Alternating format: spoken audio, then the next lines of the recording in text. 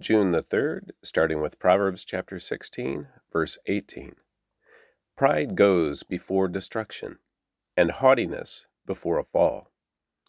Psalm 121, verses 1 through 8.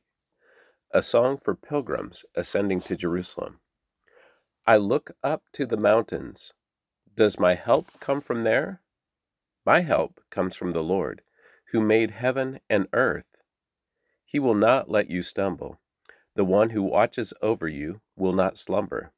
Indeed, he who watches over Israel never slumbers or sleeps. The Lord himself watches over you. The Lord stands beside you as your protective shade. The sun will not harm you by day, nor the moon at night. The Lord keeps you from all harm and watches over your life. The Lord keeps watch over you as you come and go, both now and forever. Acts chapter 1, verses 1 through 26. In my first book I told you, Theophilus, about everything Jesus began to do and teach, until the day he was taken up to heaven, after giving his chosen apostles further instructions through the Holy Spirit.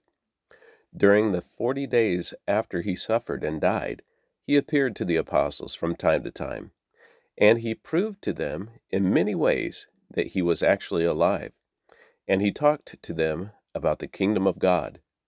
Once, when he was eating with them, he commanded them, "Do not leave Jerusalem until the Father sends you the gift he promised, as I told you before. John baptized with water, but in just a few days you will be baptized with the Holy Spirit."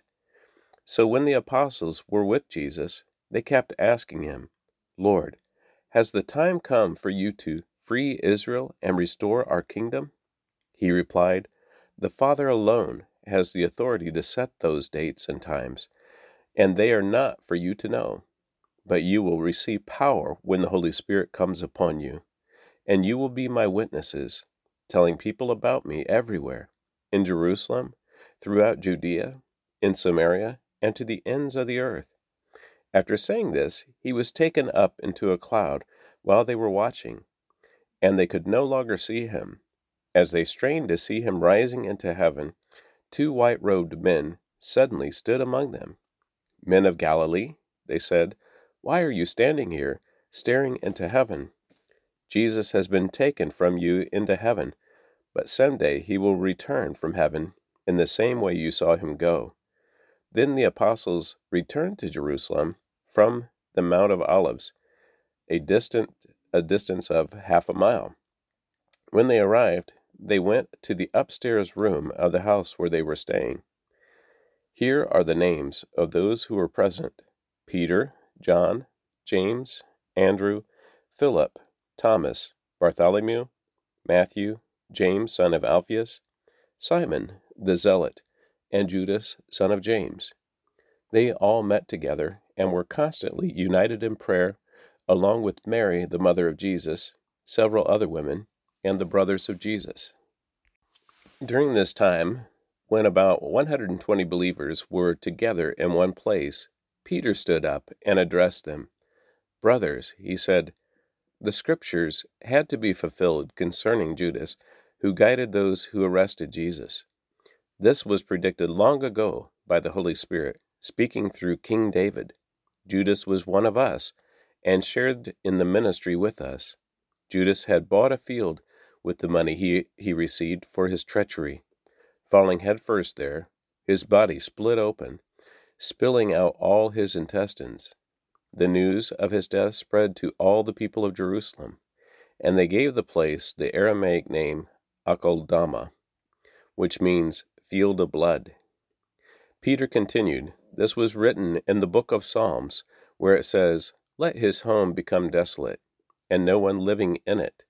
It also says, 'Let someone else take his position.' So now we must choose a replacement for Judas from among the men who were with us the entire time we were traveling with the Lord Jesus.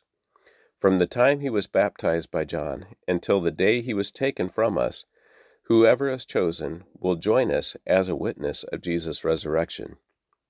So they nominated 2 men, Joseph, called Barsabbas, also known as Justus, and Matthias. Then they all prayed, O Lord, you know every heart.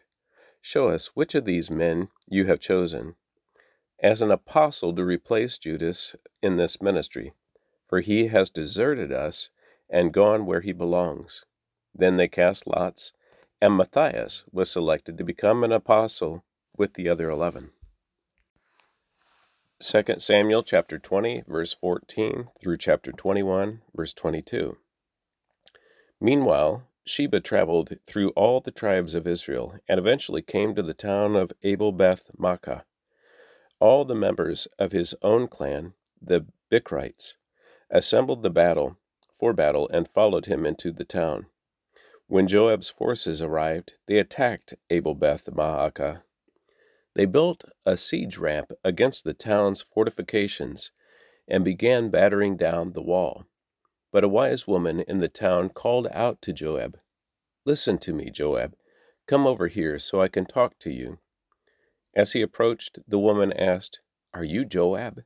"I am," he replied. So she said, "Listen carefully to your servant." "I am listening," he said. Then she continued, "There used to be a saying, if you want to settle an argument, ask advice at the town of Abel. I am one who is peace-loving and faithful in Israel, but you are destroying an important town in Israel. Why do you want to devour what belongs to the Lord?" And Joab replied, "Believe me, I don't want to devour or destroy your town. That's not my purpose. All I want is a man named Sheba, son of Bichri, from the hill country of Ephraim, who has revolted against King David. If you hand over this one man to me, I will leave the town in peace." "All right," the woman replied. "We will throw his head over the wall to you." Then the woman went to all the people with her wise advice, and they cut off Sheba's head and threw it out to Joab. So he blew the ram's horn and called his troops back from the attack. They all returned to their homes, and Joab returned to the king of Jerusalem. Now Joab was the commander of the army of Israel. Benaiah, son of Jehoiada, was the captain of the king's bodyguard. Adoniram was in charge of the forced labor. Jehoshaphat, son of Ahilud, was the royal historian. Sheva was the court secretary. Zadok and Abiathar were the priests, and Ira, a descendant of Jair, was David's personal priest. There was a famine during David's reign that lasted for 3 years. So David asked the Lord about it, and the Lord said, "The famine has come because Saul and his family are guilty of murdering the Gibeonites." So the king summoned the Gibeonites. They were not part of Israel, but were all that was left of the nation of the Amorites. The people of Israel had sworn not to kill them, but Saul, in his zeal for Israel and Judah, had tried to wipe them out. David asked them, "What can I do for you? How can I make amends so that you will bless the Lord's people again?" "Well, money can't settle this matter between us and the family of Saul," the Gibeonites replied. "Neither can we demand the life of anyone in Israel." "What can I do then?" David asked. "Just tell me, and I will do it for you." Then they replied, "It was Saul who planned to destroy us, to keep us from having any place at all in the territory of Israel. So let 7 of Saul's sons be handed over to us, and we will execute them before the Lord at Gibeon, on the mountain of the Lord." "All right," the king said, "I will do it."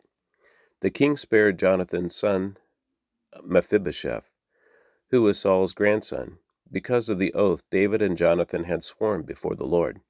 But he gave them Saul's 2 sons, Armoni and Mephibosheth, whose mother was Rizpah, daughter of Aiah. He also gave them the 5 sons of Saul's daughter Merab, the wife of Adriel, son of Barzillai, from Meholah. The men of Gibeon executed them on the mountain before the Lord. So all 7 of them died together at the beginning of the barley harvest. Then Rizpah, daughter of Aiah, The mother of two of the men spread burlap on a rock and stayed there the entire harvest season. She prevented the scavenger birds from tearing at their bodies during the day and stopped wild animals from eating them at night.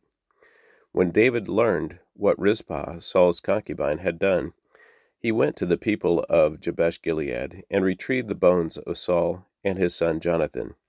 When the Philistines had killed Saul and Jonathan at Mount Gilboa, the people of Jabesh-Gilead stole their bodies from the public square of Bethshan, where the Philistines had hung them. So David obtained the bones of Saul and Jonathan, as well as the bones of the men of Gibeon of the Gibeonites had executed. Then the king ordered that they bury the bones in the tomb of Kish, Saul's father, at the town of Zelah in the land of Benjamin. After that, God ended the famine in the land. Once again, the Philistines were at war with Israel, and when David and his men were in the thick of battle, David became weak and exhausted. Ishbi-Benob was a descendant of the giants. His bronze spearhead weighed more than 7 pounds, and he was armed with a new sword. He had cornered David and was about to kill him. But Abishai, son of Zeruiah, came to David's rescue and killed the Philistine. Then David's men declared, "You are not going out to battle with us again. Why risk snuffing out the light of Israel?" After this, there was another battle against the Philistines at Gob.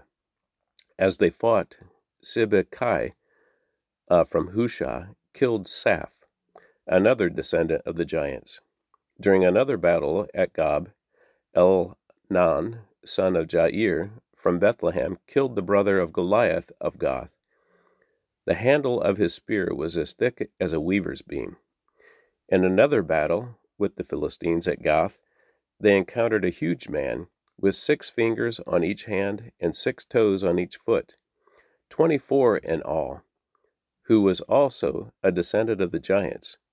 But when he defied and taunted Israel, he was killed by Jonathan, the son of David's brother Shemaiah. These 4 Philistines were descendants of the giants of Gath, but David and his warriors killed them. And that concludes the reading of the Word for June the 3rd.